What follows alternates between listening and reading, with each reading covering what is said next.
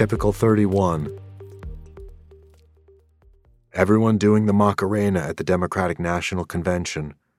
The rapper Tupac Shakur is shot in Las Vegas after attending a boxing match.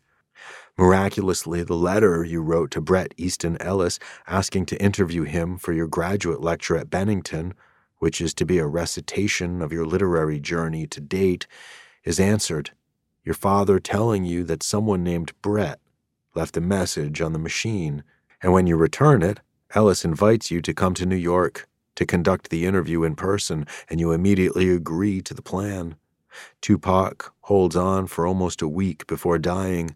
Rumors that he's faked his own death abound. The mother in Texas who hired a hitman to kill her daughter's cheerleading rival's mother in an effort to get the rival to drop out of contention is sentenced to prison. The Mississippi Review, a small but prestigious literary magazine, run by the acclaimed writer Frederick Bartlemy, accepts your short story. We are so famous for publication, the story chosen for the prize issue judged by Mary Robeson, another acclaimed writer, and the feeling that having published one previous short story was a fluke recedes a little. Denied a seat at the presidential debates, Ross Perot goes on Larry King afterward to rebut. The detective who found the bloody glove on O.J.'s property enters a no-contest plea over his lying about not having used the N-word in a decade or more.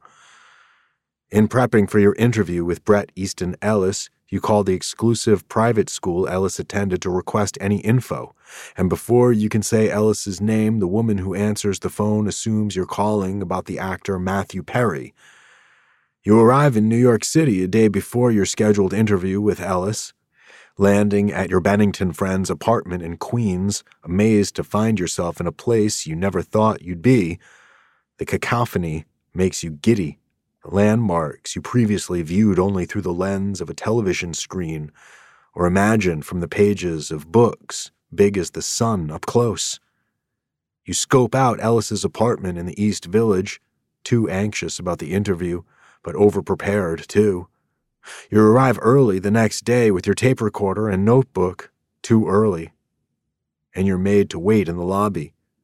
But then you realize you have to pee, and the doorman points you in the direction of a bathroom down a hall, and you start to worry that Ellis will come looking for you and find you in the bathroom meant for the maintenance crew. But when you return to the lobby, the doorman tells you that you can go up, and you didn't consider that Ellis wouldn't in fact descend to the lobby to retrieve you. The ride to the second floor is quick, and when you land, the elevator opens on a small hallway, Ellis's door slightly ajar, and before you know it, the shy author is shaking your hand and inviting you into his brightly lit but sparsely furnished loft. There's no table, and so you use a third chair for the tape recorder, and the question and answer session lasts all afternoon and into the fading light. You're astonished at the depth of his answers, and your admiration for him grows tenfold. He walks out with you when it's over to fetch some Corona and limes from the corner deli, and when you part, he tells you that New York City is a great place to be a writer, and it all but seals the matter in your mind. Bill Clinton is the first Democratic president since Franklin Roosevelt to win re-election. Michael Jackson's longtime friend, who is also a nurse in Jackson's dermatologist's office, is pregnant with his child, and they quickly marry. Prince now wants to be called the artist. A pint-sized beauty queen is found murdered in her home right around Christmas, and no one seems to know who did it. You've been listening to Typical of the Times, Growing Up in the Culture of Spectacle by Jamie Clark, editor of the anthology talk show On the Couch with Contemporary Writers.